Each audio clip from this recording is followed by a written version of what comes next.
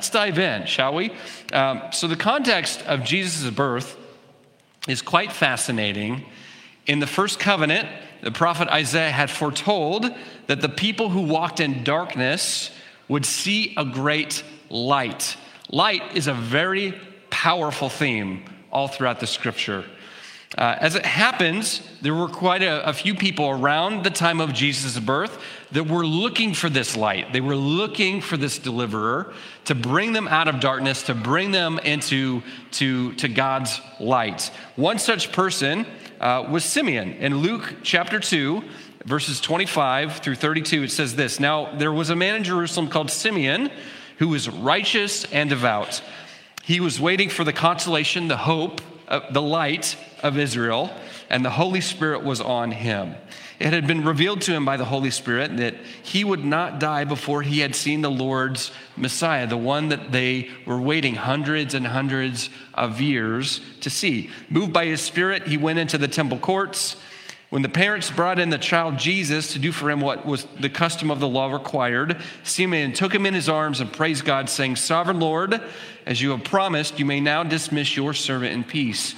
For my eyes have seen your salvation, which you have prepared in the sight of all the nations, a light for revelation to the Gentiles and the glory of your people Israel.'" So again, this theme of light and darkness is woven all throughout Scripture, so much so you have these biblical characters saying things like light and darkness, revelation and glory, etc., etc. So the interesting thing is, in the early 1700s, there was this thing that came about started in Europe and then kind of overtook the globe, called the Enlightenment. The Enlightenment was catalyzed by René Descartes and his Cartesian postulate, "I think, therefore I am." I think, I have an awareness, I have an understanding, I have thought process, and therefore I'm a human being. I'm an aware being. And this kickstarted this Enlightenment movement that, as I said, overtook the globe. So when we talk about perceiving in the West, it's a little bit different than when the scriptures talk about perception and perceiving new ideas. In the West here, we talk about, we learned a new concept, we grasped it with our intellect. When we perceive something new, I think, therefore I am, the locus of autonomy is here with me. When I understand something, it's because I did it to myself.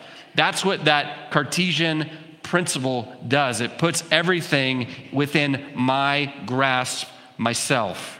Now, for the Jewish culture, there's a different way of thinking about perceiving things that includes this idea of sight. It includes these ideas of light and darkness.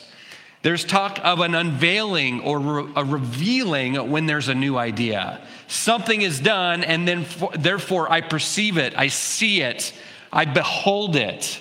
You see, it may seem just like semantics, but it's a world of difference. In the West, I do it to myself, but in the Eastern thought or the ancient Near East, something happens outside of me and I see it and behold it. It's done to me. I don't do it to myself when I perceive a new thought, a revelation, or an idea.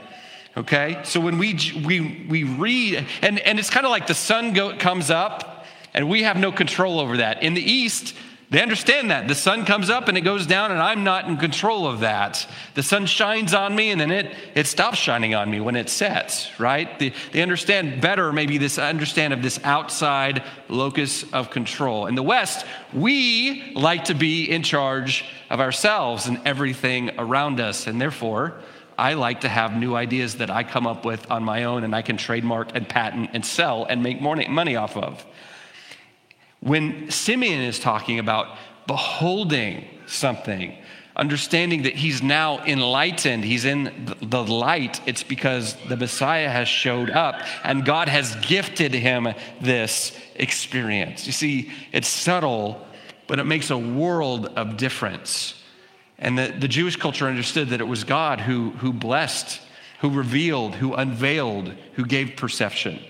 So when we read Jesus' birth story, told maybe from a different angle, a more poetic, a narrative experience, we need to make sure we can hear it through their way of understanding and perceiving and not our way. So in John chapter 1, verse 1, now I'm going to read this in the Message because I really like how Eugene Peterson puts it. It says this, you may be familiar with this if you grew up in church. The Word was first. The Word was present to God, God present to the Word. The Word was God in readiness for God from day one.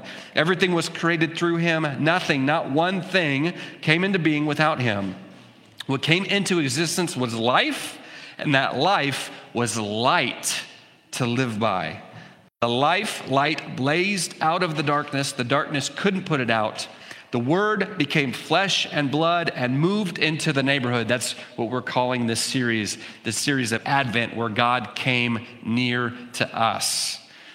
We saw the glory with our own eyes, the one-of-a-kind glory, like Father, like Son, generous inside and out, true from start to finish. So this glorious divine presence, if you remember the Old Testament, the Israels were guided through the wilderness by a pillar of cloud with fire in it, and at night the fire was lit up their camp, and during the day it guided them throughout the wilderness. It was this life light now that was abiding on their tabernacle, on their worship center, has now become a human being. The presence that was external has now come near to them in the person of Jesus Christ. We call that Christmas. We call that the incarnation. The unperceivable has now become perceivable in a baby boy named Jesus. God has come near so that we could recognize and understand. And it's not from us doing this for ourselves. It's that God has sent Jesus, his Son, to come near to us. And so Jesus, in the book of John, continue on, chapter 8, says this. When Jesus spoke again to the people, he said, I am the light of the world. He clears it up once and for all. I am the life light. I am the light of the world. Whoever follows me will never walk in darkness, but have the light of life. So there's two claims being made here that we have to be clear on and we have to really wrestle with. When Jesus refers to himself as the light of the world, he's making a missionary claim. The light isn't to be contained for only a certain people or only a certain geographic area. He is the light of the entire world. He is the light for the entire world. The entire world is to come and behold this light. And then secondly, when he says that people will have the light of life, he's making an existential claim. It's in this light there will be found meaning and purpose. It's connected to God through Jesus Christ, through which human beings find their meaning and purpose. He is the light of life. And since this light is given from God himself, through God himself, it can never be extinguished. You will never walk in darkness again. So I just like to think just for a moment, when Jesus calls himself the light of the world, light is a very powerful metaphor. And just briefly, I want to think about the different ways we interact with light. It interacts with us and how it affects us. First, light illuminates. When light shines, it brightens. And that's what Jesus does. He brightens. He makes sense of things. He gives meaning and purpose and perspective. Light, though, also exposes. When what was once dark is now brightened, we're shown what is broken, what is gnarled, and what is in need of repair. This isn't always a bad thing. If you ever helped your parents, like with some plumbing, and you helped as in you handed the flashlight to them, or you held it. Like I remember growing up, and my dad would work on our cars, and my job was to hold the light at a certain angle. And when I got bored or my arm got tired, he would say, hey, I need my light. I need you to shine my light so I can fix this thing. It's good to be exposed because when what is in darkness, we don't know what's wrong, right? And the good news, though, is that even though Jesus exposes through his light, he doesn't leave us in our brokenness. The light also sanitizes. Light cleanses. Light removes harmful elements. Light gives, that's why your mom is always telling you, go play outside, kids, get some vitamin D. Light is really good for you, for your body. You need light to live in everything that it gives you. Jesus is that same way. Jesus, yes, he exposes, but Jesus also cleanses and sanitizes us. Light warms. Not necessarily today, but on a cold December day, if we ever have any more of those again, it's good when the light comes up and it comes out in the afternoon, it comes out from behind the clouds and it warms you. Jesus does that as well. Jesus brings his light and his warmth. And light beautifies. We see color because of the way that light interacts with objects and how our eyes interpret the different colors. Light beautifies. Light brings beauty, and Jesus brings beauty by the way that he teaches us to interact with the world around us. So those are just a few of the ways. There's probably many more for you creative people. You probably have a list of a dozen more things that light does to us and for us. Jesus being the light of the world is a powerful metaphor. And I just want to end with this. I'll have the worship team come on up. Tolkien, J.R.R. Tolkien, so the Hobbit, Lord of the Rings, wrote this poem called Noel. And it goes like this. Grim was the world and gray last night. The moon and stars were fled. The hall was dark without song or light. The fires were fallen dead.